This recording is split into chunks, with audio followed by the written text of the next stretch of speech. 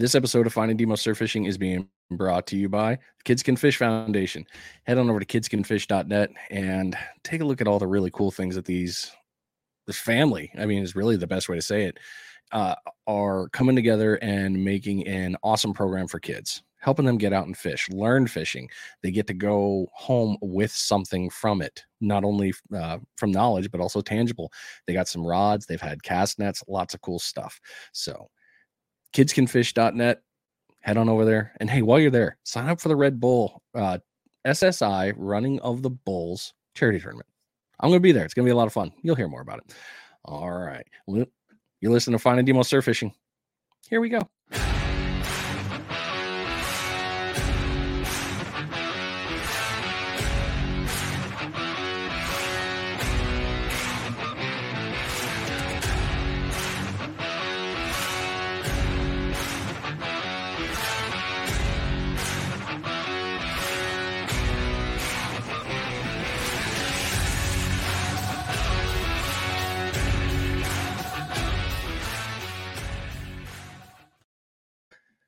Hello, everyone. Hope you're doing well wherever you are. Hope you've been catching a bunch of fish, getting out, trying something new. Maybe you've gone to a different area. That'd be really cool. Love to hear the story about it. So definitely tell us.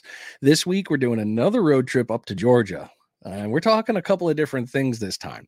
I met this gentleman, Brian. I met him while we were up at the tournament last year and got onto the topic of rods. And all of a sudden, it turns out Brian makes rods. And I was like, huh, okay. This should be fun. Starts telling me about his stuff. Well, then it gets into more fun. Apparently, we're from the same home state, which was really like, wait a minute, what do you got there? Why do you have that number? So that was kind of cool. But yeah, this week we're going to be talking about rod making, fishing, a whole gamut. So without further ado, Brian, welcome to the show, man. I'm so glad to finally have you on. Yes, it's good. It's good to be here for sure. We've only been talking about this. I mean, we talked about it at the tournament and it was like, yeah, we could do this. And then time. And it was finally like, I had all your questions pretty much ready. And then you messaged me like, hey dude, let's do this. I was like, well, how fortunate is this timing?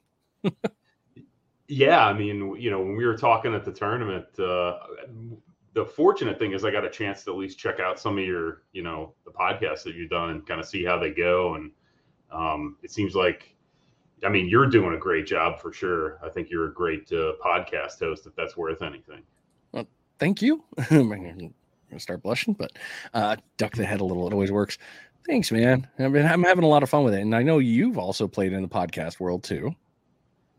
Yeah, a little bit here and there. So where I work, I have a podcast for the particular community that I serve. So yep. I try not to talk too much on it because really they're there to listen to the folks that I'm bringing on. But for the most part, we're trying to turn it into more of what this is, more of a conversation than because I'm in, for lack of better words, I'm in law enforcement academia. So we're trying to make it into something where it's more of I prefer the long form, conversation over just somebody briefing something that's it's not that exciting. So death by briefing is never a good time. You're right up there with PowerPoint. You're like, oh gosh, just make it end. Yeah, absolutely. So well, let's get into the fun stuff here, man. You've got a lot of fun things to talk about. I know that. One of them we're going to talk about is Bandit custom rods, and I know we're going to talk a little bit about fishing there and other places that you've been, because you told me you've done quite a bit of fishing on and off for years apparently. But let's start at the beginning.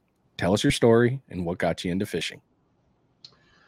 So I did some fishing growing up. A lot of people have this story where they start out fishing as a kid.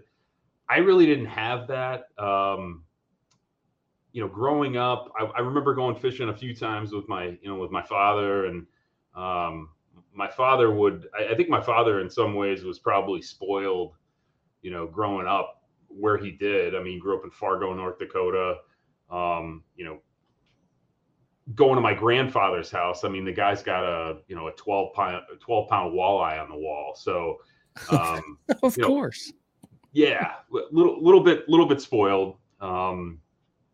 But I really didn't get into fishing until after I got home from Iraq in 2004. So that's kind of when I started getting into fishing, and it really didn't get hot and heavy till maybe 06, 07. I did a lot of, just like everybody else, I did a lot of bank fishing and surf fishing. And, I've since graduated. I own a boat. I've owned actually several boats now, but, you buy one, you sell one, that kind of thing. You grow out of one. I think the one I have now, I'm gonna, I've graduated. I have a fiberglass boat now, but it much probably, I don't know if we had this conversation, but I started off fishing the Farmington River in Connecticut. So like the upper Farmington, out in the western part of the state, just trout fishing. And I remember my brother was really into fishing when we were kids. He was fortunate in the sense that when he was a teenager,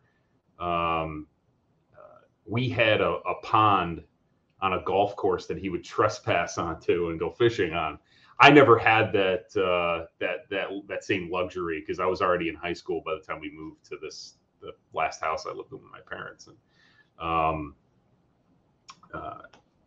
he got me into fishing the Farmington, and he actually kind of showed me how to bottom bounce in a river. So, as soon as I started bottom bouncing, I would have like these epic 25, 30, you can't even count them days. And I thought I was like the best thing since sliced bread because I could catch all these fish on the Farmington River. Looking back, it's like, yeah, you were just, you're catching these essentially dumbed down stock fish. Yep. Just murdering them, And then, moving forward, I got into other things. I ended up moving up to upstate New York. I did a lot of salmon, steelhead, and brown trout, big brown trout in the spring. And by that point, I had, owned a boat or two. So I really got into muskie fishing. Interesting group of people. You have a problem when you end up spending, $35 to $40 on a bait. That's not even a good bait. You know what I mean? It's like, that's an okay bait. But I mean, like my buddy, I'll plug this, my buddy Andrew's muskie baits. I've never actually owned one of his baits because I don't think I probably couldn't afford them. But I mean, he makes such nice baits. And for, muskie guys are kind of psychotic. I might get like a fatwa or something called out of my life for saying this, but you might. Those guys, you very well might. Yeah. I was one of them. So, the amount of money you can spend on that particular hobby is it's astronomical, I think, compared to any other type of fishing out there. I think the only thing that would maybe rival that amount of money spent in fishing is maybe like offshore stuff. And because you can just go nuts and all the money's in the baits and, some of the money's in the rods and reels and stuff like that, but most of it's in the baits. I mean, but if you've never experienced it, what you have to understand about it is there is nothing more thrilling on the planet, hands down, than having a 20 or 30 pound fish hit a bait while you're doing a figure eight next to the boat. I mean, there's nothing else out there that's like that. Because the fish, you got to keep your wits about you because the fish will come out of nowhere and it'll just scare the bejesus out of you. I remember the first time I had a muskie follow a bait to the boat and then just kind of pop up underneath it while I was taking the bait out of the water and he slashed at it. That's when I got on, I think it was, I got on the internet and, tried to figure out, okay, how do you deal with that scenario? And then I learned the whole figure eight thing and, doing different patterns, circle patterns in the water, speeding it up, slowing it down. And I actually got like halfway decent at, figure eighting them and stuff. But there's no better, in my opinion, there's no more instant adrenaline rush than muskie fishing. And of course, I Right. did walleye, and walleye was more of like fishing for flounder here, where it's like I'm just going out and trying to get a meal. Walleye's fun, but it's not musky fun. I'll tell you that. And then, of course, steelhead as far as light tackle fishing goes. And I know West Coast guys will be like, that's not steelhead fishing on the Great Lakes or whatever. But you hook up on a 8-10 pound trout and fight them in a river. I mean, it's especially in the fall when they're doing acrobatics and trying Yeah, to throw your hook. That's a good time. for sure it is. Yeah. Well, let's ask you this then. Now that you've been doing that, you've done a lot of fishing in many different places there. What type of fishing do you like to do now? So I like doing a lot of inshore fishing here specifically. I this year I've kind of resolved myself to this. I got to put more triple tail on the boat. Um, that's kind of it's a meal and it's exciting because it's not targeting the really big ones is not easy to do inshore. Here, you kind of got to know what you're doing. You got to put in your time, which, for me, it was a lot like musky fishing or steelhead fishing. You had to put your time in and, then reap the rewards from it. That's the weird thing about putting the time in too, is, I mean, everyone is all like, oh, that, let me rephrase that. A lot of people that I've talked to that have mentioned the time thing, they're either they're saying it or they're on the receiving end. And some of them are like, oh, I'm just getting hazed because I'm the new guy, or I'm not getting, they don't respect me. And it's like, no, that putting your time in just means learning from your mistakes. They're not going to get all the stuff in one sitting. Go put your time in and go find out. Go find out the hard way on a couple of things. Here's some nuggets of knowledge. Now go find out. Well, one of the things I'll say about people in general when you're fishing is there are guys out there, and we all know them, who will just they'll look for information. They want the exact spot, the exact bait, the exact time to go target a particular species. And my view on that is that if you bring something to the table, I might give you that information. If you don't bring anything to the table, if you're some kind of, I guess, for lack of better words, Guggen, where you're not recognizing that you're brand new to this and you're not putting the work in, I'm probably not gonna give you the help that you desire. I'll give you help, but I'm not gonna give you the help that you want. If that makes sense. That makes perfect sense because that's just what it is. So it's not a bad one there. All right. Now let's go. Let's keep going down the background and we'll move into the fishing a little bit here. What's your favorite thing about fishing? What's my favorite thing about? Well, so for me, it's the technical aspect of fishing. It's trying to figure out, not necessarily that I'm catching fish.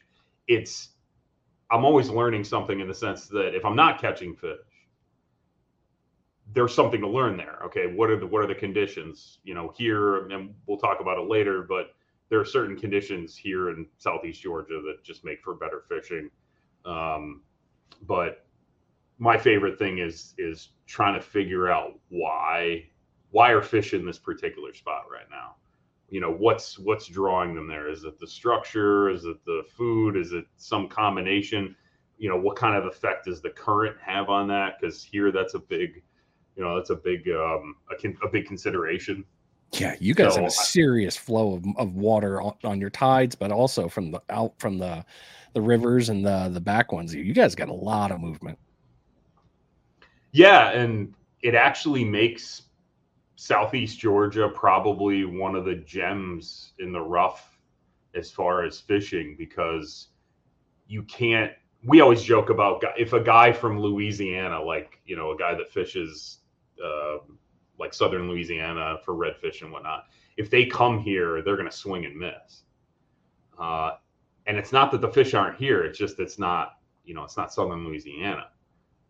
You have way different conditions to deal with here than you do there.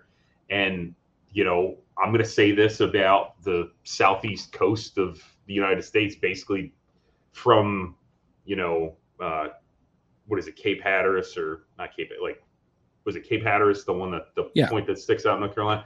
So Cape Hatteras, essentially the Cape down in Hatteras. Yeah, Cape Hatteras to Cape Canaveral.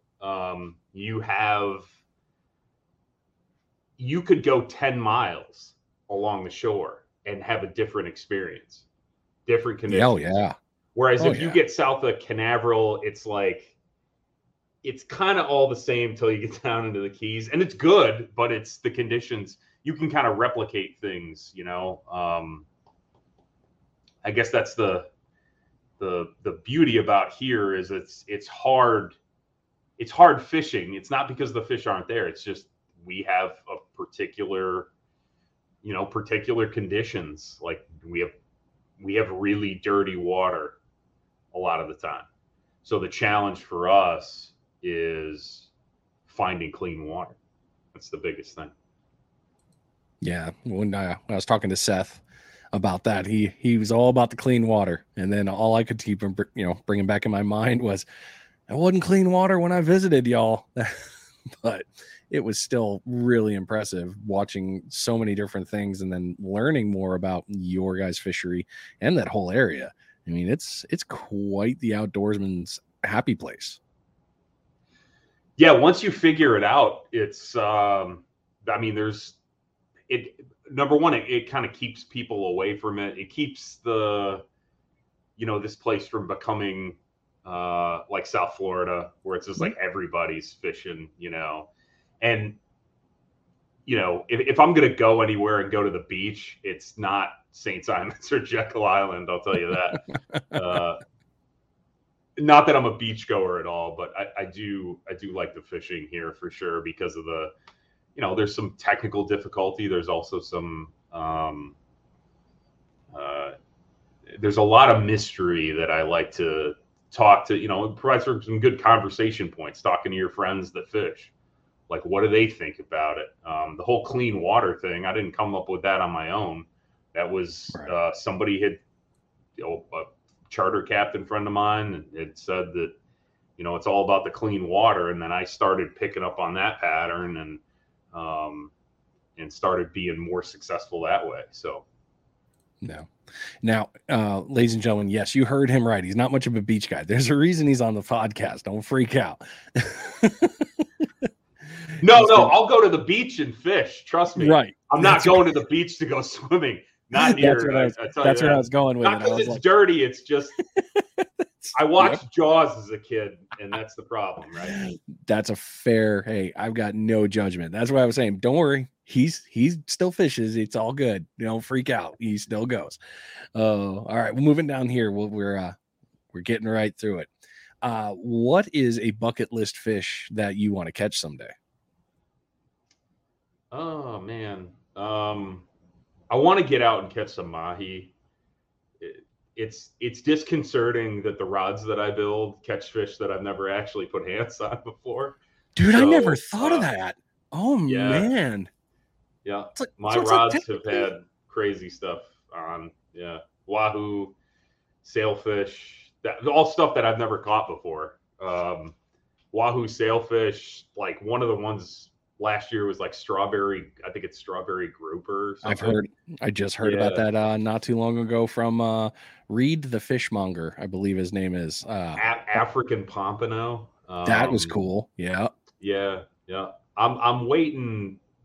I want somebody to get a marlin at some point, but I'd really like to get out and get some mahi at some point. I've had a couple of opportunities, but sometimes the day job gets in the way. Let's put it that way. So, yeah. Unfortunately, that's just how the game gets played.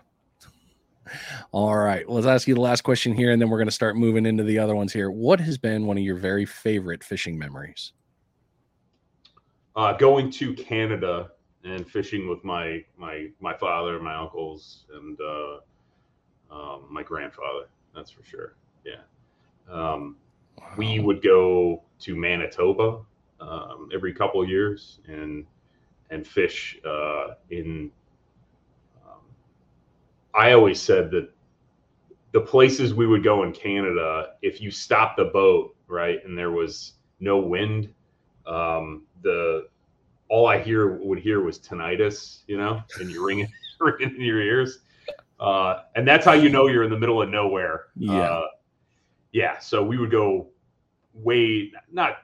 I guess by Canadian terms, it's not that far north, but it's the place that we would go is about 8 hours drive north of Winnipeg, Manitoba, and just big lake chain, lake trout, big northern pike, big walleye. The place is literally it's like heaven on earth. Sounds good. Yeah. So that was so lots of good memories were made on that trip with the family then, huh? Oh yeah, absolutely. I mean, we've gone a number of times, and every time it's good. There was one year I went in 2014. We couldn't go in the spring because my uncle had passed away, one of my uncles, and then we ended up going in the fall, and there was I ended up putting 5 Manitoba trophy northern pike in the boat that week. So wow, fish over 40 inches. So it was definitely a good trip. So very nice. No, I'm a little jelly there. I'd love to go fish up in that area, but this is perfect timing. We're moving into the next section, but before we do that, we can just go ahead and knock this out real fast. I mean, why not?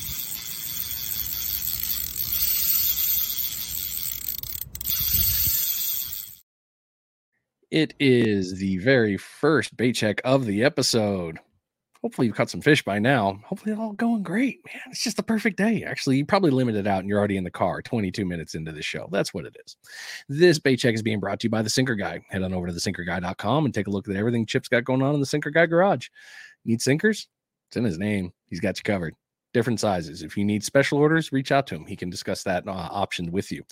Maybe you need some rigs. He's got you set up. The old Bruno rig, been doing a lot of good things, but he's also got other rigs in there too. If you need tackle supply and any kind of that stuff, he's got it in there with a few other things that you might not expect that you might need for fishing. Go take a look. Sinkerguy.com. Get your order in today.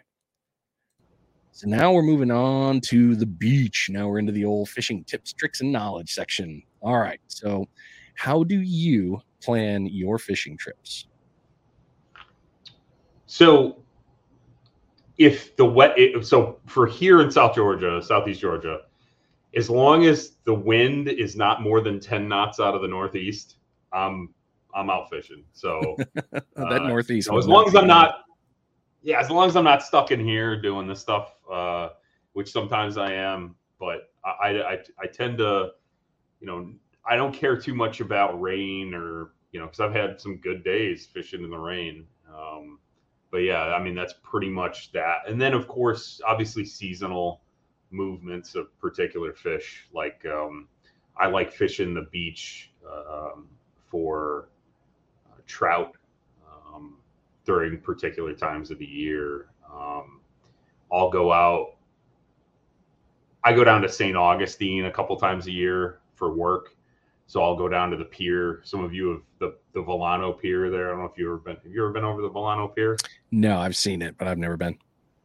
Tom from Kids Can Fish, they run a surf camp, and actually the surf camp they just ran was over on Volano Beach. Oh, okay. So, yeah, I do some surf fishing over there, and I'm usually when I'm out there, and I guess this goes into the next question: how do we select spots? Really what I'm looking for. I gotta stop sending you guys these questions. That's it. Blind shots. Yeah. So I get into I'm looking at what the waves are doing, right? Because I'm looking for those troughs where those holes are, where those fish don't have to fight so hard to get the food. And then also obviously with the currents and the water coming in and going out, the bait or the food tends to pool in those particular areas, and it's almost like it's meant to be. But those are the washouts and some of the holes. That's the stuff I'm really looking for. So I'll sit on the beach for maybe 10 or 15 minutes and just watch. and see what the surf is doing. And then, especially a lot of times when I'm down there, I'm picking a piece of beach that I've never fished before. So Nice. And just go out and see what happens.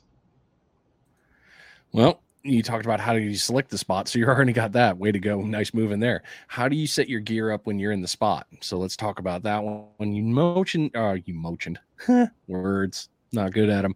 You mentioned the holes, the runouts, and stuff like that. So when you've got your spot picked, where are you casting your lines? So I'm going to generally cast past the spot where I want to put the bait, and then reel it back to where I need it to go, and then let it set. And I'll set out probably, depending on where I am, maybe 2 lines, maybe 3 lines, depending on whether it's legal or not. And then and kind of put them at different areas around that spot that I want to fish, and see kind of what works. But yeah. Playing the zones is always key right there. With your guys' massive tidal movement, what have you found for you in that area for fishing tides? What do you like? So I'm a big fan of first hour in, first hour out, and then the opposite. So that 2-hour window at the top or the bottom of the tides. And it depends on so if I'm fishing from my boat, it depends on the spot, right?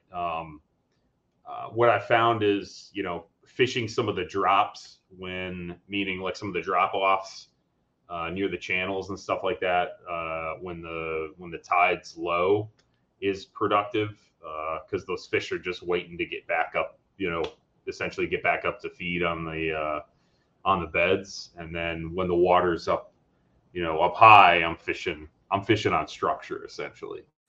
Okay. That could change, spot to spot, essentially. But the same is true fishing from the beach. The tides, it's that 2-hour sweet spot at the top and the bottom of the tides. Those are generally, especially if I'm going to hit a new spot, those are generally the spots, the times where I'm going to hit them for sure. Makes absolute sense. I mean, water movement's huge. What do you? I always love this one for you guys in this area, talking about moon phases. And the only thing I know about your area is a supermoon, so I know nothing else about that. Have you found anything good or bad depending on your moon phase? Stay away from them, I guess. I tend to, look, I'll go out on a new moon or a full moon, but I'm very picky on where I'm going to go. Okay. That's just, because the tide's moving so hard, and especially if it's been rainy because of all the runoff, and get dirty. The water's going to be dirty on a big moon anyways. Yeah. But there are some spots in Southeast Georgia that you can go hit, and it'll be actually probably not bad and pretty productive. The key there is just the water clarity. For me, it's not necessarily the moon cycle affecting the feeding. It's the moon cycle affecting the water clarity, affecting fish being able to see what they're eating. Makes sense. What I will say is that's different when you're talking about redfish. When you're talking about redfish, you could, you almost want the moon, right? The full moon or the new moon, because the water's moving, and especially bull redfish, that's some of the best fishing for bull redfish that I've had here is when you got a moon. That's for sure. Okay. Yeah. See, I always see the full moon and I'm instantly, I have two thoughts now. I used to only have one. The full moon for us in fishing, we're like, all right, they've been chewing all night, so you better be ready to go first thing in the morning or right at the evening, because they're not going to be that hungry. And then the other one for us military one is, full moon. Yep. Highlight level NVG training time. Let's go. We're going to be out for hours. So it always screws with me when I think of full moon. So we talked moon phases. Now, you mentioned trout, and I skipped a question I forgot to ask you, so I'm going to ask it and then ask this next one. What type of fish do you like to target up there? I like a lot of different things. So my passion this year is going to be triple tail for sure. Right. I put some effort in a year or two ago. I had some success with it, kind of figured some things out, but I I was talking to a friend of mine who Chad Hodges. He owns 4 Leaf fishing charters, so he does a lot of like his primary thing is flounder, but gigging. So he does a lot of guiding for that. And I was talking to him recently. He I guess Triple Tail sent him to a dark place at some point. No. Yeah, it's all he could think about, so Oh no. I can understand that because Steelhead sent me to that same place at one point when I was learning how to fish for him. So we both decided that like this year it's going to be we got to put the time aside, and there's kind of a window to catch them. Just putting the time aside and having a backup plan in case, you're not going to be able to get into them, or they're just not, the conditions aren't right or whatever. But again, the key is getting out there. You don't know unless you go, I guess. Right. So, yeah. So the triple tail triple tail game for you is from the boat. You're not doing that from the beach. Yeah. Can you catch them from the beach? You can. Yeah, I've seen it. I've heard. I don't know that it's a reliable venture. I don't think, you can go out to the beach right now on Jekyll Island and go hang out with like Seth and Kevin Albeck and do some shark fishing. There's definitely sharks out there. Yes. Trout in certain areas, especially, this is no secret. The pier behind Jekyll Island, they got a creek there that comes out, and they have some, pretty decent trout days there. But up on the surf side, obviously our big thing out there is when the bull redfish runs. So right. Obviously you've experienced that. No, I haven't. I caught the baby. I haven't caught the bull red. Remember, I got the tiny. I am the king of the smalls. Don't take that from me, sir. Well, you got something out of it, buddy. I did. That was a lot of fun. I mean, granted, a lot of people will make, oh, wow, you got the smallest fish. No, I'm going to run that like I just won the lottery. I am piping this up forever. So that was a lot of fun. Well, all right. So you're going after triple tail. And like you said, you're going after the beaches there. So with those ones, you mentioned from the beach, but let's back up this one. What type of rigs do you normally use when you're fishing at the beach? So I'll use a dropper loop rig. Usually I'll do like a single. I found that like the doubles are cool, but if I'm going scouting, I don't want, I'm not going to need more than one hook essentially. Yep. If I was going to go to an area that I knew real well, and I knew that if I wanted to say bring, put some food on the table or something, then I would probably, but usually I'll go out there, I'll tie up like a single dropper loop rig, maybe on a, piece of 60-pound fluoro, and throw a K hook on there or something with, whatever the bait. Like the last time I was in St. Augustine, I was using just, dead shrimp. Yeah. Kind of the veritable catch-all bait is dead shrimp. And then usually what I do is I'll throw some, like a fish bite strip. I'll cut a fish bite strip, and just to keep that, because shrimp will just fall off. But that, and so I usually have like a 12 or an 18-inch,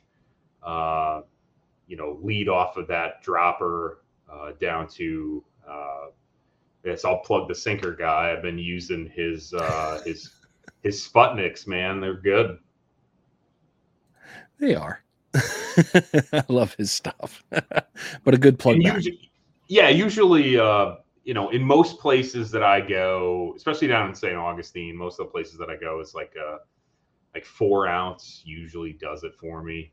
On bigger moons, or like you're getting close to the full moon or close to the new moon, you might have to bump it up to 6 in the area that I fish, at least. Usually when I'm fishing like the Volano Pier or something, I'll stick 4 ounces, just enough for me. I likely could downgrade, go a little bit lighter at the pier, but it just depends on the day. It makes sense. Well, all right, so you nailed onto this one. So let's get into the traveling a little bit here. What do you do when you want to go fishing in a new place? Google Earth. I'll look at Google Earth and Navionics. Nice one. That's what I look at. The rest of it, frankly, obviously you do a little bit of research on the internet, kind of figure out what's there. The other thing too is there's value in this, but you got to be able to have your wits about you when you walk into a tackle shop. I'll go into a tackle shop and I'll ask some strategic questions and see what the answers are going to be. I'm not going to ask them like, what's biting, right? Because when you say I'm dead serious. When you say what's biting, the first thing that comes to mind, especially the nefarious bait shop owner's mind, is I could sell this guy anything right now. That's why I'm laughing, because it's that setup. Yeah. It's so Latin terms, right? Like caveat emptor and caveat venditor, right? So may the buyer beware, may the seller beware. I want the seller to beware, right? That's what I want when I walk into a tackle shop. Now there are like places that I trust, like there's a guy down in St. Augustine Paddle Sports. I've been in his shop a couple times, and he seems to be, like, to me, a straight shooter. Here in Brunswick, there's really not much as far as tackle shops go, so you're really stuck with Academy. But when I go to a new spot, I'm definitely going to go to this tackle shop, but I'm going to be prepared with, specific questions so I don't get sold a bunch of stuff that I don't need, right? Right. Makes sense. So how do you adjust your tactics for fishing when the bite is just not on fire? Am I still catching fish, Bri? Is that it? Ooh, see, normally when it's not on fire, I always go back to that nothing is happening at all. So I'm gonna throw it into the other one. You're not catching right now. You're not catching, but you plan to get out there and go get some. A couple of theories, and it depends on. So with the surf, right? With the surf specifically, you could have, if you've got a falling tide or a rising tide, those conditions are changing by the minute, right? The thing that used to be the washout isn't a washout anymore. It's just water, right? So there's no reason for those fish to hang out there. And, the hole you were fishing is still a hole, but it's a much deeper hole, and those fish have moved out because the food's not there anymore. Or the trough, or whatever you want to call it. So with surf fishing, I tend to move around a little bit more and kind of eyeball the current conditions. With fishing from a boat, and again, it depends on what I'm fishing for. There are some instances where I know they're going to be back around. It's just a matter of time, and that's just based on experience, especially with bull redfish. They're going, there's certain spots where you can go and you could lay a bait down and nothing will happen for an hour. And then all of a sudden, you're doubling up, tripling up on the boat, and it gets crazy. So it depends on the type of fishing. With the beach, I'm going to move around a little bit more, only because the dynamics on the beach are constantly changing. But for those same reasons, I mean, you could have the tactic that it's like, well, I'll stay. That might work, but the way I deal with it is I'll start moving and looking for some of those telltale areas. When you're looking and you're reading the water, you can find where the fish are most likely to be. Makes sense. All right, well, walk us through the seasons over there. Bring us through the seasons and what fishing's like through them for you. So in the spring, we have we're coming out of the winter time. So usually what I'm doing is I'm transitioning. I like fishing some of the trout spawn, that kind of area. So they're up on some of the beaches here. You'll have the trout will come up pretty close to the beach. So I like fishing that. I like fishing it from the shore, and I also like fishing it from a boat. So that's usually pretty good. And then, spring fishing, into the summer, I'm getting more into, I'll fish for sharks a couple of times in the summer. It's usually when family's down and they want to do something. Sometimes I'm fishing. Some people like to catch the big ones. Yeah, I mean, and sharks are fun, I guess. If you haven't had one try to eat your boat, they're actually yes. fun. And not big enough. I'm guessing this has happened. Yeah, not big enough to like actually eat the boat, but big enough that there are still scars on my fiberglass or my gel coat from where the thing tried to, eat part of my boat, like eat the gunnel, like Yeah. Yeah. So yeah, but summer for me is for inshore fishing is a lot of trout. I would say I like targeting trout in the summer. Going into the fall, that's when I'm kind of transitioning into, again, more trout. In the fall, I'm more into the flounder and kind of trying to pick up either flounder from the beach or flounder from the boat. Mostly from the boat in the fall for sure. Into the winter actually for me is probably some of the most exciting months here in Southeast Georgia. It gets, I guess, cold by Georgia standards, and you get a lot of species like sheephead. If you're going to target them from a boat, you get a lot of, and you can target sheephead from the shore. Like there's the pier up on Jekyll Island has a spot on the north end of the pier. I mean, I'll throw it out there. There's some rocks over there, and if you hit it right, you can pick up sheephead. There's some rocks on the north.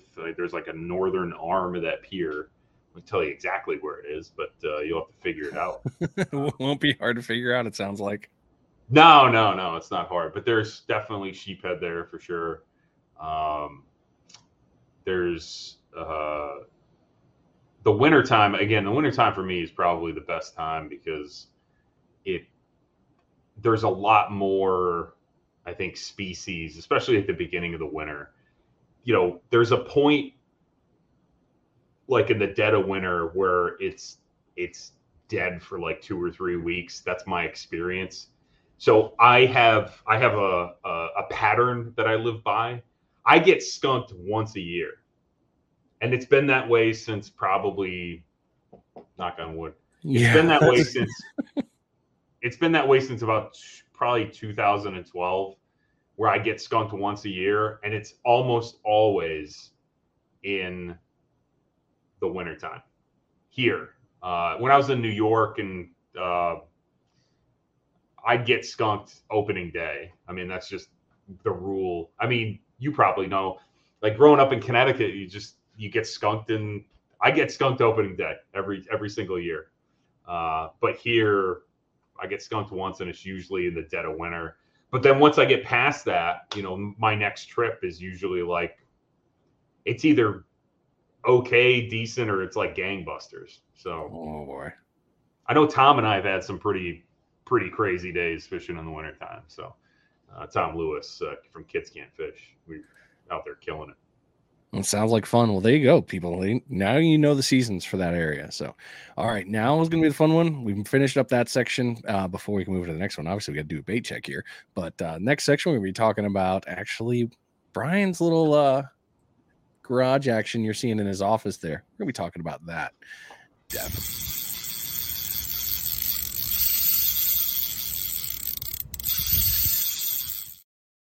It is your second bait check of the episode. So hopefully you've got a bunch of fish. That'd be awesome. Reel that line back in, make sure you're good. If you need to rebait, set it up. If you haven't caught anything yet, switch it up to something else. Change it up the pattern a little bit. Help yourself out. This bait check is being brought to you by Ninja Tackle. And over to ninjatackleva.com. And I don't know, fall in love, if you will, with all the fun stuff that you can get your hands on there through Matt. They've got rods from 7 foot to 12 foot. He has Achios on there, Achios reels as well. If you're into the spin or conventional style, I still can't cast them. I bird's nested every single time. It doesn't matter what I do. It's always a mess. I'm not very good at that. Or if you need to get your hands on rigs, he's got them in there. You can also, if you're into firearms or any kind of firearm accessories, he's got Ninja Tactical. That's also through ninjatackleva.com. You can pick up a lot of really cool stuff in there. And if you have questions, always reach out to Matt. He's always very responsive. All right. So let's talk about Bandit custom rods. This is the fun stuff here. All right. What made you want to get into making rods? So I had a friend of mine. He actually moved from. I knew him when I was living in Connecticut. I was going to college in between stints on active duty and in the military, and I ran into him, kind of hung out with him a little bit, and then he took off. At the time, I think he was working for like the FAA or something as an air traffic controller. Well, he took off and went down to South Florida. What I didn't know when he was living in Connecticut was he served in the Navy, and he got into like a kind of a bad accident, and a guy at Bethesda actually was there, like just teaching people how to build rods, and he was the only one that was interested in it. So he started learning from him, and then when he moved to, I think he lived down at like Fort Myers or something, he started a business down there, a rod building business, on top of doing the air traffic control thing full time. And one day he called me up and he was like, "Hey man, I see you're, I used to guide when I was in New York part-time. We could talk about that, but kids, if you want to be a charter captain someday, like just be prepared." I decided that guiding is fun and it's cool, but listen, it's the amount of, it's not worth the, whatever money you make, you're not going to make that much. It gets reinvested. Yeah, you have the guys that I know here are making money, but they've also put a lot of, like, it's not just the fact that you're good at fishing. You got to be have good customer service. Me, my customer service was okay. I did a little bit of guiding up there, and got my guide's license and all that stuff.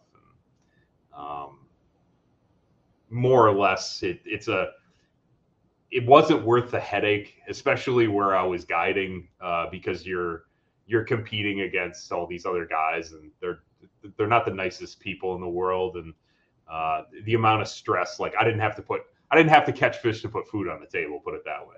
That's good. So I just kind of left it to them, and I did it for a couple of years, and it was okay, but whatever. So Dan calls me up and he's like, "Hey, I see you're guiding, and why don't you build your own fishing rods?" And I was like, "Ah, man, come on, like."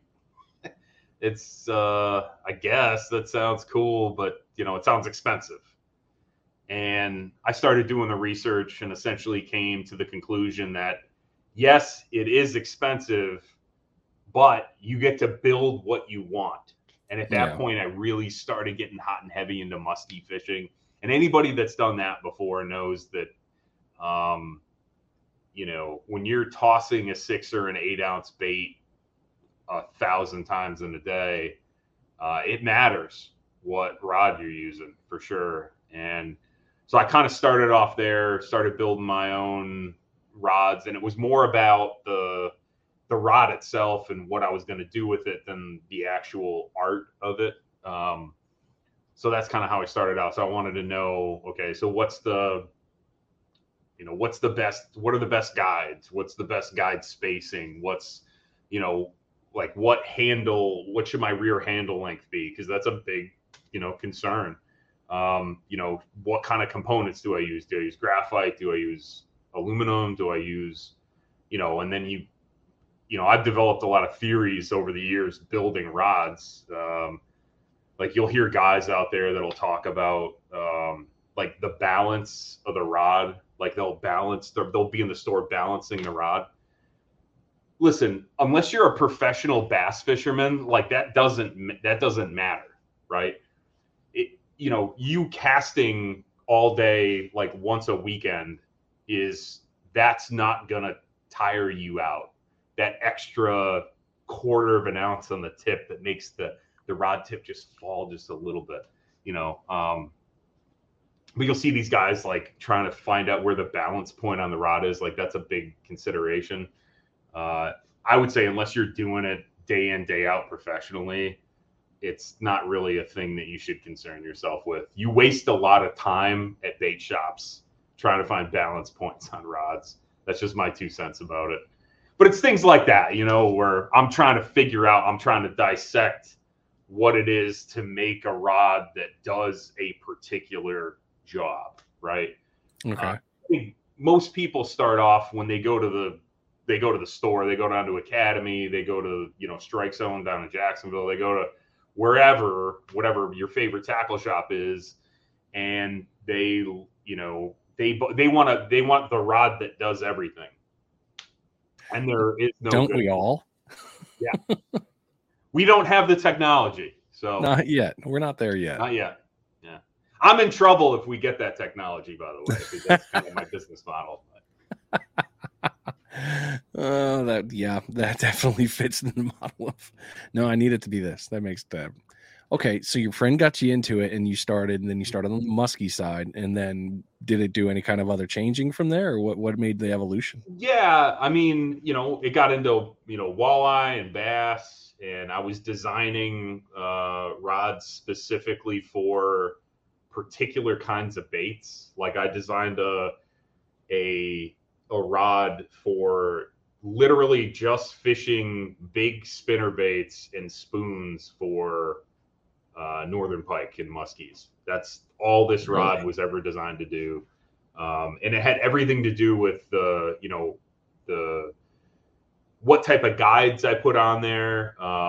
Because if you're anybody who's spinnerbait fished before, if your rod is too heavy, what ends up happening is you don't know when you have weeds on your blades. And when you got weeds on your blades, you're not catching fish, because that blade's what's bringing that fish in, right? It's what's attracting that bass or that pike or, whatever it is. So I designed a rod that was sensitive enough to feel those big blades moving in the water. And we're talking like ounce to 2 ounce, like big, spinner baits. And then, spoons. That is so big, cool. Yeah. So something that's strong enough and it's got enough backbone to, essentially put the boots to a big fish, and it's sensitive enough at the tip, and you can get a sense real quick when you're reeling in if you've got a lure full of weeds, so that way you can get it back to the boat faster, get it cleaned up, and then send it again. So just, I guess, an example of kind of that's how I take my approach to building rods. It's more or less, okay, what do you want it to do at the end of the day? What do you want that rod to do specifically? What are you targeting?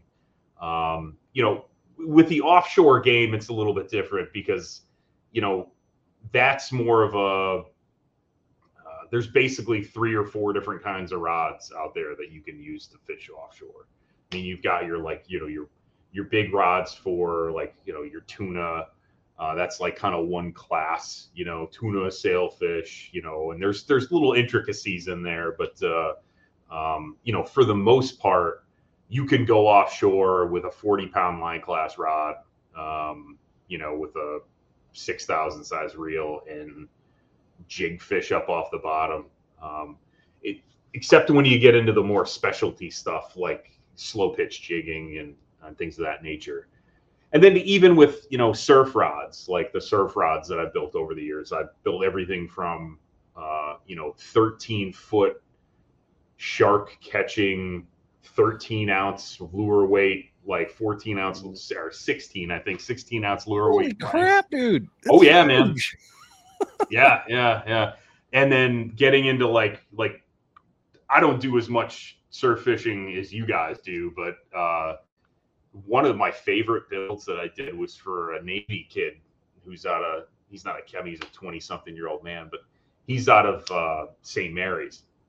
I did a build for him, and I had never heard of this before. It's a South African style surf rod. Are you familiar with? Have you ever heard of that? So when I interviewed Sean Meyer out of South Africa, I didn't even talk to him about it, but then I started noticing his rods are different in his pictures. They look different than ours. So, and I'm not totally educated on the history of it or whatever, but it's my understanding it started off actually in the country next door. So I think it's called Namibia. It's the country that's just to the west along the western coast of Africa. That they started using or having these rods built that had, so like normally with a surf rod, you've got like some honking back end to the thing, right? So like a 18 to 24 inch butt on the thing, right? Or even bigger than that. With South African style, you're talking about like kind of generally speaking, if you're going to throw in a ballpark, it's like a 10 or a 12 inch rear grip. Yeah. And the way they if you've ever watched it, you got to go on YouTube and watch it. The way they cast those rods is kind of, it's just different. But that technique made it to somewhere in Southern California, and someone started building those rods in Southern California, or some custom rod builder started. This Navy kid, his name's Nick. He was stationed out there, and this guy, he paid for a guided trip from this guy that fished with those rods and kind of fell in love with them. And the advantage is that when you're shark fishing, most of the guys here are going to be using like a conventional, and if they get it from me, it's usually acid wrapped, meaning it's a spiral wrap. So instead of having all the guides on the top of the blank, it spirals and puts the line on the bottom, so you have more kind of control over the fish. It turns it more into a spinning rod, even though you still have a conventional reel. But most of those guys are fishing, unibutts, big aluminum butts with the honking $1,000 crazy reels and stuff. And I still got to get out there with Seth. I know you had Seth on. I got to get out there with Seth and Kevin and do some of that. I'm really curious how that goes, how those guys all do it. Because all I see are like drones and kayaking, and those guys they're nuts for sure. I forget. I don't know if it was Seth. I think it was the first time I met Seth, and I might have this wrong. He came to the shop, and he had some like gnarly like wound on his leg. Oh, and I remember looking at it, and I'm like, "What the heck is going on with your leg, man?" And he said, "He's like, oh, he got like tail flapped by a shark, right?" So, yeah, he got that like that's sandpaper, the sandpaper thing going on, and then he ended up in the hospital. Yep. Like that's the event that my wife would probably be like, "You're done, you're not, you're not doing this anymore." Yeah. But anyways, to round out the whole South African style, okay. If you're gonna fish for big sharks with a spinning rod, one of the hard things that you're gonna run into is being able to plant yourself to fight that fish, right? Because those guys that are fishing those big conventional outfits, they're sitting in a harness and they're reeling down. when you have a honking, 2-foot rear grip on a surf rod, you got to be up here and reeling down. What that does is it puts it down closer to where you as a human being, kind of your best leverage points, right about here as far as rods go. So it makes total sense, but the casting is something that you have to get used to. It's almost like, I'll probably upset some people, but it's almost like learning how to fly fish. Some guys out there like, it's not like learning how to fly fish. It's like, okay, but you get the idea, right? Right. It's just a different way of doing things.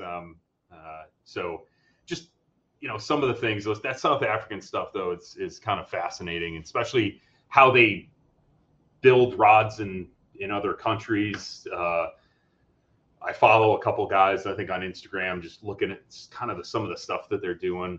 I think what's cool about the technology we have now, especially with, rod building, I don't have to read about something in Rod Maker magazine that I subscribe to, I could just find it on YouTube and go, oh, that's cool. That's a cool technique. I think I'll try that. Well, that's cool that you've done that. I mean, playing with different styles. I mean, I'd say not a lot of our fellow anglers would be like very comfortable to switch up butts into that different style, especially a different type of rod, because it is different casting.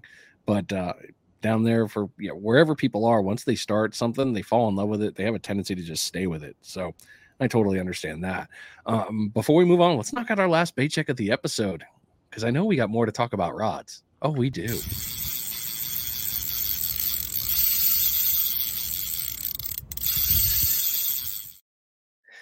Well, that's it. This is your third and final bait check of the episode. Hopefully you've caught a bunch of fish.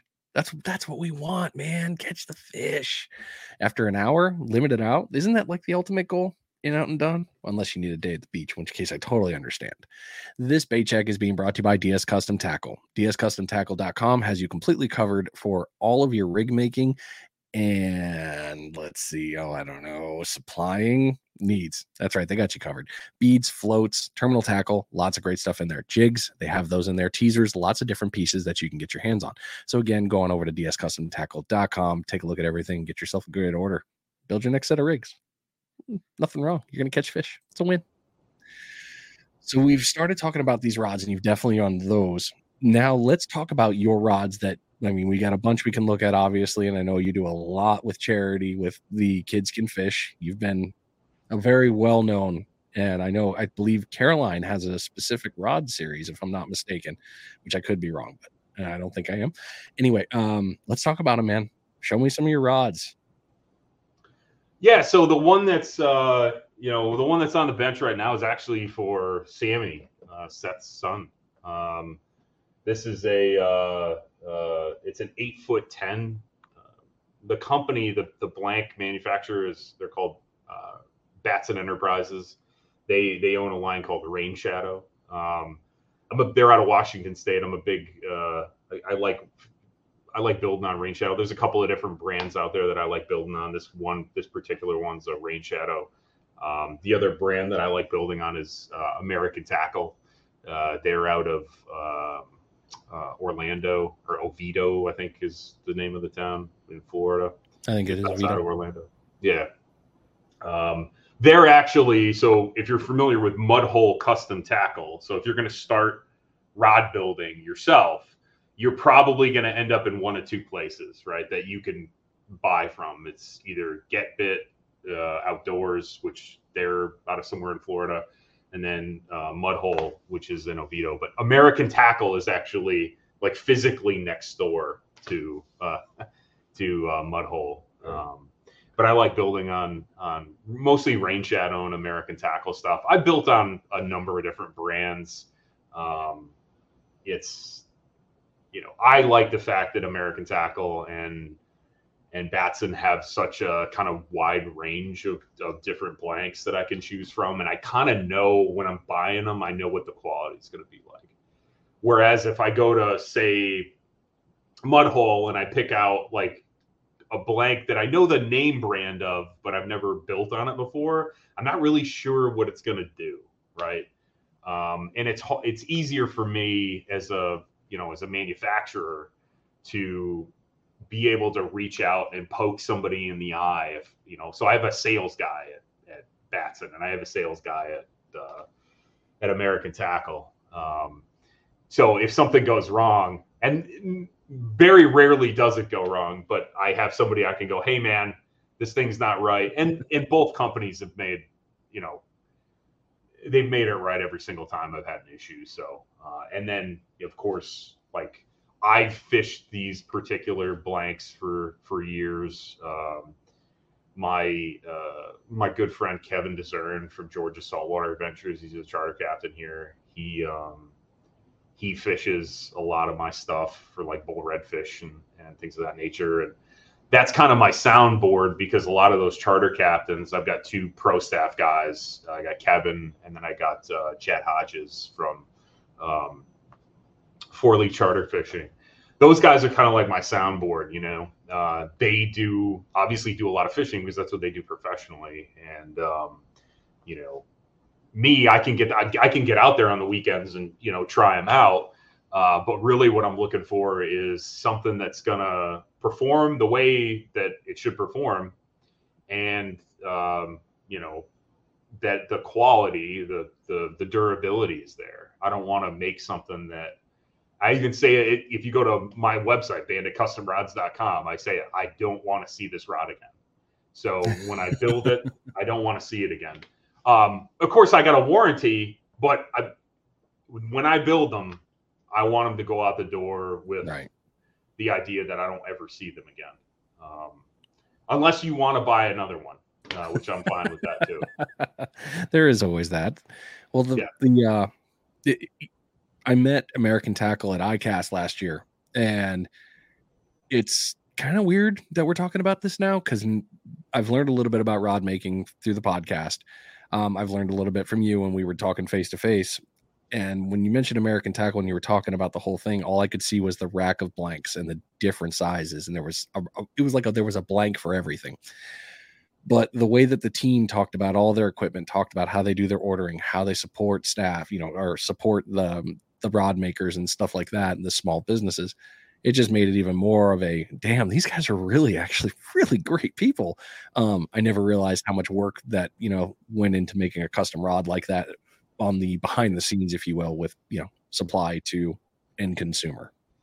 Yeah. I mean, those guys, no matter what manufacturer you're going with, it's, there's a gajillion different blanks out there. There's a gajillion different, components. One thing I will say, if you're going to get into rod building, don't buy stuff off eBay and Amazon unless it's an OEM thing that you're going to buy, because I've ran into that a couple times. Early on, I learned my lesson about buying that stuff. Like, yeah, it's cheap. Well, it's cheap for a reason, Yeah. Not always good. And then you get the guys who are like, oh, it's just as good. No, it's not. It might last a little while, but it's gonna, likely gonna fail you. And you don't want. I mean, the last thing as a fisherman you want is busted gear at the wrong time. I mean, busted gear is part of the game. If you're playing the game, you're breaking stuff. It is what it is. I'm fortunate in the sense that if I break something, I'm the guy that just fixes it. But yeah, it's American Tackles. Those guys are solid. Rain Shadow, Batson Enterprises are solid. I'm mentioning 2 competitors right now. So, but I they're both great companies, and I think as far as the blanks are concerned, they're some of my favorites. Perfect. I will say, like, there are other blanks out there that I've used that I'm kind of subjective on, and I won't call them out necessarily, but there's some name brands out there that I'm kind of like, this works well. This blank line that they have works really well for this, but I won't buy anything else, because when you get into graphite blanks, there's different, what they call, modulus, and it has to do with the strain of the graphite and stuff like that. I'm not a scientist, but what I do know about it is that the higher the strain, the more likely you're going to run into a scenario where that thing's going to snap. If you don't fish it correctly, right? And it also comes down to building it correctly. But there are better high modulus blanks out there than others. I'll say that. That there's ones that are more durable, I would say. And one of the questions that I ask my customers, is how hard are you on gear? That's a good question too to ask. Well, the last thing you want is me to build some Ferrari of a rod, and you end up going mudding with it. You know what I mean? And then you go, it's broken. It's like, well, yeah, because what did you think was going to happen? You don't with the Ferrari. Yeah, you don't do the Jeep trail in the Ferrari. That's never a recommendation for good things to end. But the thing is if you say I'm hard on gear, we can tweak that. We can figure it out. There's ways. There's different. There's different types of rods out there. There's some composite stuff out there that's really cool. That's a little bit more durable.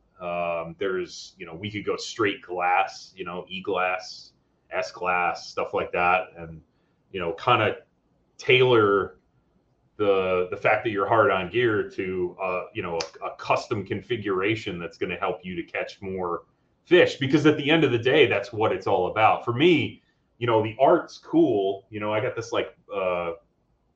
Mahi custom painted. I custom paint rods, Mahi custom painted rod. But at the end of the day, for me, all that matters is this thing going to do for Seth and Sammy what we planned on it doing? And I'm supremely confident because this is the same one that I fish when I'm up here.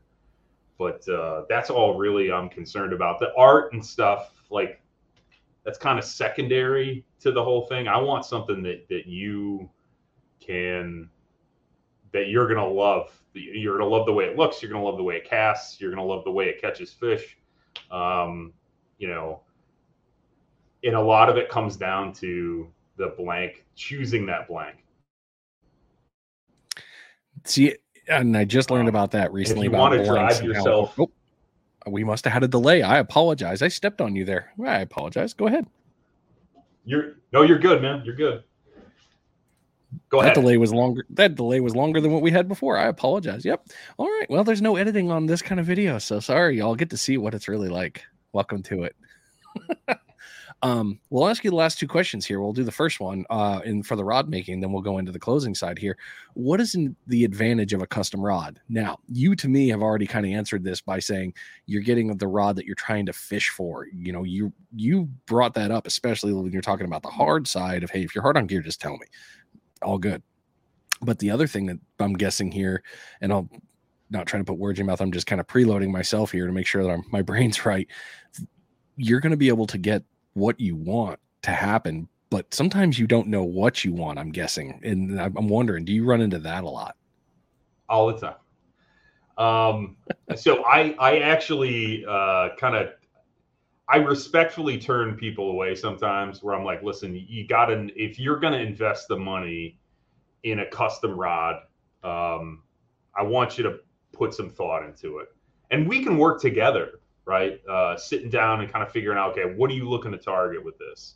If we're talking about fishing the surf, length of a surf rod is very important, depending on what you're going to do. Lure weight, because that affects castability. What weights are you tossing? What kind of fish are you targeting? Obviously, if you're targeting, 800-pound hammerhead off the beach. That's going to be a very different setup than if you're, fishing, if you're fishing pompano down in, North Florida when they're running. It's a different. You got different applications, even when you get into bull redfish, right? So Tom has his particular flavor of surf rod blanks that he really likes, that we built for, that I built for Caroline, and I'm actually getting ready to build their some of their surf camp rods for when they do surf camps, and those are all going to be Team Rain Shadow, Batson Enterprises ones. But those, you know, with rod blanks, it's with any kind of fishing, right? You're going to get exactly what you want, but you got to know what you want first. So I'm not poo-pooing the guy who just, you know, fishes the pier. We have rods for that, right? It's just knowing, you got to know your craft, right? So if you're going to really get serious into fishing and spend the money on a custom rod, you got to kind of know what you want, essentially. And that makes a lot of sense. What is a common misconception about custom rods? That they're really expensive. That's actually a misconception, right? They're not. So and this is subjective to the type of blank, you know, the type of rod that I'm building. When you get into surf rods, you're talking a little bit more money. When you're talking about like inshore rods, even some offshore stuff, because when you're talking offshore rods, you're talking e-glass blanks, and e-glass blanks aren't that expensive. But then you have other component costs, like especially if you want roller guides, like roller guides ain't cheap, right? But for your standard like inshore, even like light surf rod, it's really, I like to say to people, I have, and you name like I'm going to throw G Loomis out there, right? Because people always say, oh, the quality of G Loomis. So you're going to get better quality with me and a better warranty with me than if you go with one of these major rod manufacturers. Number one, you're going to get a rod that looks like you want it to look, or there's some type of art on there, right? And you're going to get that same, if not better, level of quality. Because rod manufacturers, one thing people have to understand about them is they're in the business of obviously cranking out as many rods as they can at a certain level of quality, right? So what you get with me, just as an example, is I at minimum do 2 layers or 2 coats of epoxy on the guides. So I do a coat to soak the threads and really get that guide kind of cinched down. And then I do a coat, which is more of like the aesthetic coat where you get that kind of, you know, that sheen over the top. Whereas if you went down to, and if you want to drive yourself completely nuts, No. you get yourself a guide alignment tool like this, and you go down to your sporting goods store. They'll probably kick you out for doing this. And you put the guide alignment tool in the reel seat and you look and you see how bad those guides are jacked up. It will drive you nuts. And what I tell people is, you know, because you'll see guys, and you know, I've observed this human behavior at places like Walmart and Academy and stuff. They'll pick a rod up and they'll start whipping it around, right? They'll do the whole, like, because they're concerned about the action, right? The action's only like half the game, right? The other half the game is getting the bait where it needs to go. Yep. Right? So the biggest thing that's going to slow you down as far as casting is whether those guides are aligned correctly. Right? And no one ever looks at that, right? I mean, I'm sure there's guys out there, weirdos like me, that'll go look. You know, me, I don't go buy rods anymore. So I'll go to Academy just to get a feel of what like a company like Lubes, what their quality looks like. And I'm not saying their quality is bad, but I'll pick one of their rods up and I'll look down the barrel on it and see, you know, what type of guide configuration they using. Are they using match style? Are they using concept? You know, just different types of styles of how you set up guides. And I'll look at their guide alignment and I'll be able to tell, like, would I buy this rod if I was, you know, if I didn't build them? And what you'll find is, you know, I'm just spitballing this, right?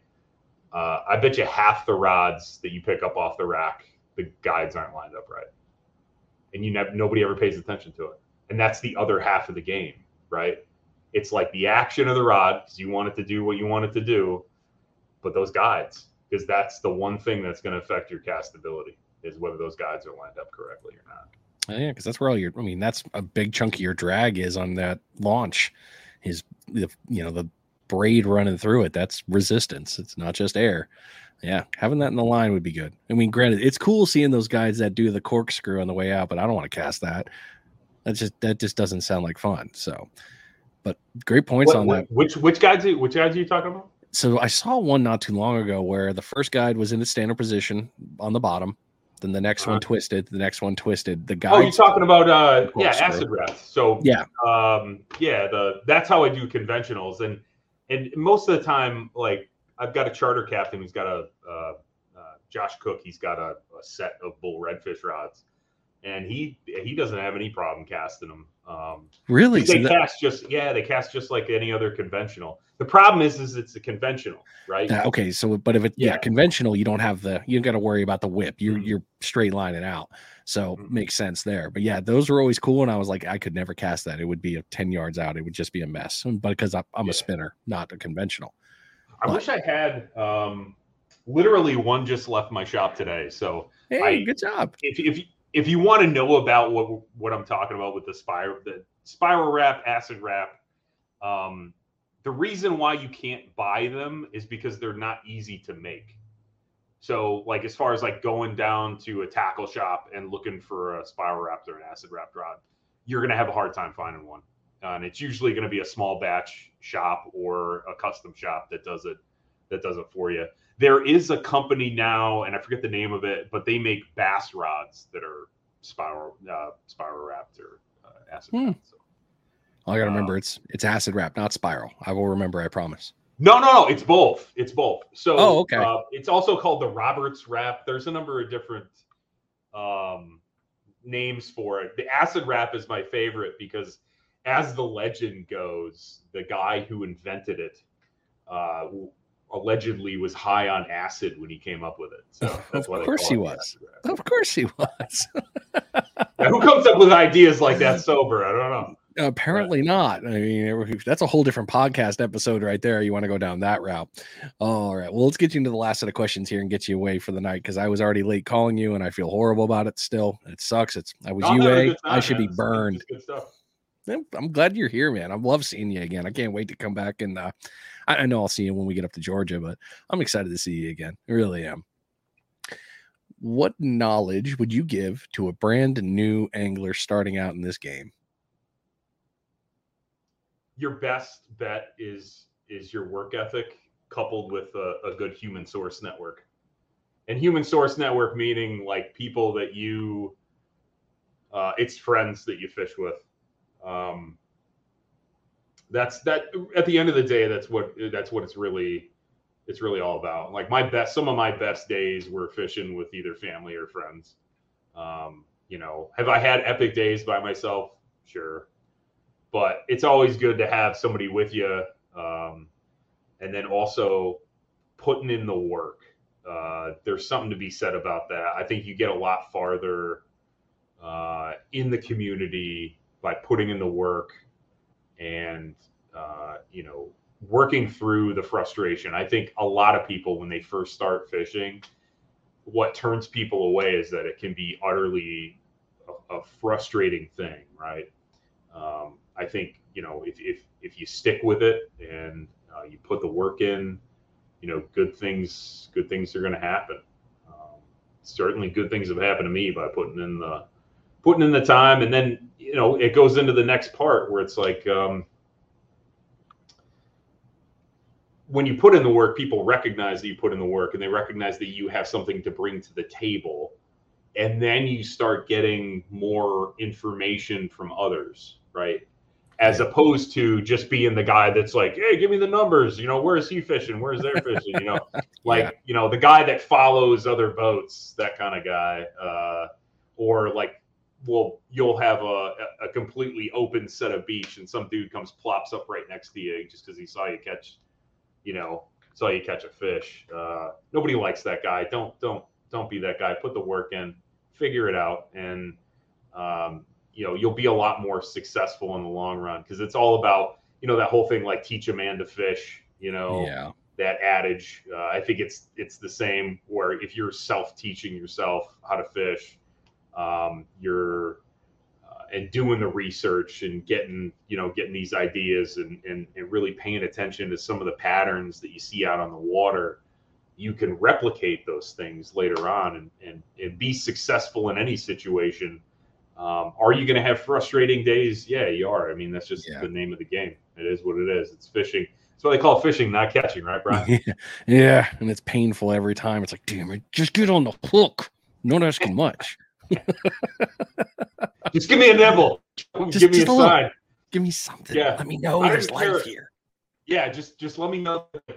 I'm good with a crab. Let's have a crab. Eat my bait. Let's go with that. At least that's exciting. I mean, if crab got on from me, if I reeled in a crab, I'll admit it, I'd be that guy. You're in half. Your claws now gone. Your knuckles are now mine. Get out there. Now you're bringing me something. Jerk. Make you pay for it. What do you recommend to someone coming to your area to fish for the very first time that has never been there before they even try to start fishing? There's a bunch of online resources. So like the Georgia saltwater fishing community, that's I think the largest Facebook group that we have for Southeast Georgia. They've got over 10,000 members. Again, you got to be it's not getting on there and asking the bait shop question, like what's biting. No, get on there and tell people where you're going, what you're planning on doing when you get there, what you're trying to target. And I think a lot of folks on that page are, I haven't run into any folks that are, real jerks on that page. Every now and again you get somebody, but I'm one of the admin on it, so I ban people like that. I love that. Yeah. You want to get sideways and give some new guy a hard time. Like, this is not the place to do it. You can go to the land-based shark fishing page and do that all day. You know exactly what I'm talking about. I do. Yeah. It's like talking to myself right now. Like I'm one of the admins for Panhandle Surf Fishing. Same thing. Oh, snook candy. Bye. Deleted and gone. Oh, you should have done this. No problem. Delete it. Goodbye. Yeah. No need for that.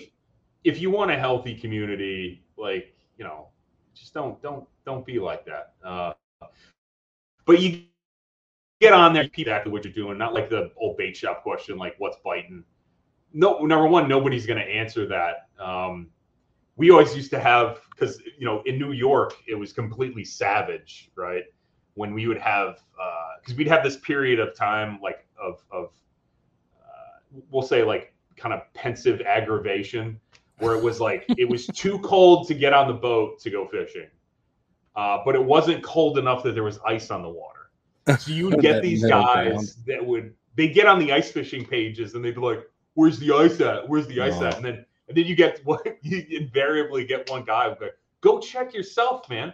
Drive out there. If I found the ice, do you think I'm going to tell you, But it's, just get on there. Tell people what you're doing. I mean, the thing with down here that I found is there's not as many secrets as there was like where we're from, Connecticut. Yeah. I mean, you'd have to kiss the ring of some old, Quint Lake codger to get any kind of information about, fishing spots and stuff where we're from. Like, they're so tight-lipped, you know what I mean?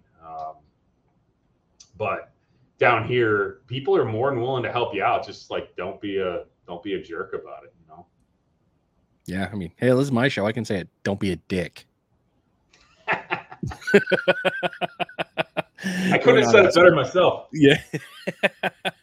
Welcome, everybody. You're welcome. Be that. All right. Last question of the episode, and we'll get you out of here, Brian. What's next for you? So my big thing right now is I just got my boat back on the water. Well, it hasn't been on the water yet. I did a complete rewire of my gash. My next thing is kind of twofold. I got to get out with Seth and Kevin and do some of that crazy shark fishing stuff. I'm looking forward to the Running the Bulls. I've told myself that I'm actually going to fish it this year. I've been a sponsor since it started. but I haven't actually fished it. So I think I'm going to fish it. I'm going to at least try and get out there this year and fish it, or at least help Tom out with some of the stuff that he's got going on. Usually I'm so burnt out with building rods by that point for that event that I don't want anything to do with fishing for a week or two, but I'm going to really make an effort. And then as far as the business goes, I've got plans to put up a workshop on the property here that it's kind of going to double. It's my boat plus, woodworking stuff, which I have to keep, with this garage, I have to keep stored away for the most part. Obviously I can't do woodworking in here because dust is bad for rod building. Yeah, it doesn't go very well with epoxy. No, it does not. I used to have we had a cat that lived in here, Jenny, and Jenny was cool to have around, but I would constantly fight the fur. So I actually had to buy like an industrial air filter system for the garage, so that way I didn't get any more fur in the rods.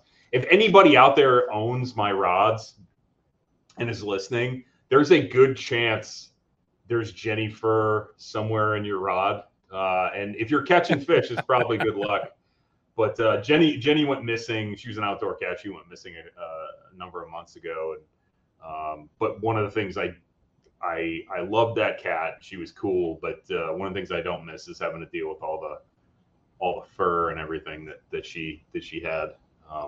If she came back, I'd welcome her back. But I'm like, oh man, I gotta run the industrial strength machine. But one of the things I want to put a shop up and have. I want to have building, so rod building, or I want a building area, or like a wrapping area. I want like a kind of a dirty area where I do like some of the, like I'll cut planks just to keep the dust down. Right. I want to be able to, I want my own paint booth. So an area to paint rod blanks with, the proper ventilation and everything. Because right now, like I gotta pick my days, and it's a whole process to paint blanks. They turn out great, but it's just a whole process. And then, obviously a finishing area for epoxy, and having each one of those areas kind of walled off, and obviously climate controlled, because one of the big things with epoxy is relative humidity and temperature is a big problem. That was one of the biggest things that when I moved down here to Georgia that I had to get used to was laying epoxy in upstate New York was different than laying epoxy in South Georgia. It took a little while to figure it out, but I did. So, well, seriously, Brian, thank you so much for coming on the show, man. Lots of good stuff tonight. Just going nuts. I'm loving it. Thank you for all the things you've done for that kid community too, with Kids Can Fish. There's a lot of kids and a lot of people too that don't realize how good it is that the rod they got. So, well, not yet maybe, but thank you for the things you're doing, man. You're making great rods, and you're a hell of a human being. So I really appreciate you coming on the show. Thanks, Brian. Appreciate it. All right, sir. We'll talk to you soon. Yes, sir. All right, ladies and gentlemen. Well, I hope this was fun for you, because it was fun for me. Custom rods are always one of those things that I'm like, man, I don't know. Do I want one? Yeah, of course I want one. Do I need one? Needs relative. But probably one day I need to get my hands on one. You've been listening to Finding Demo Surf Fishing. Hope you're doing well. Enjoy yourself. Take care. We'll talk to you next week. I am out of here.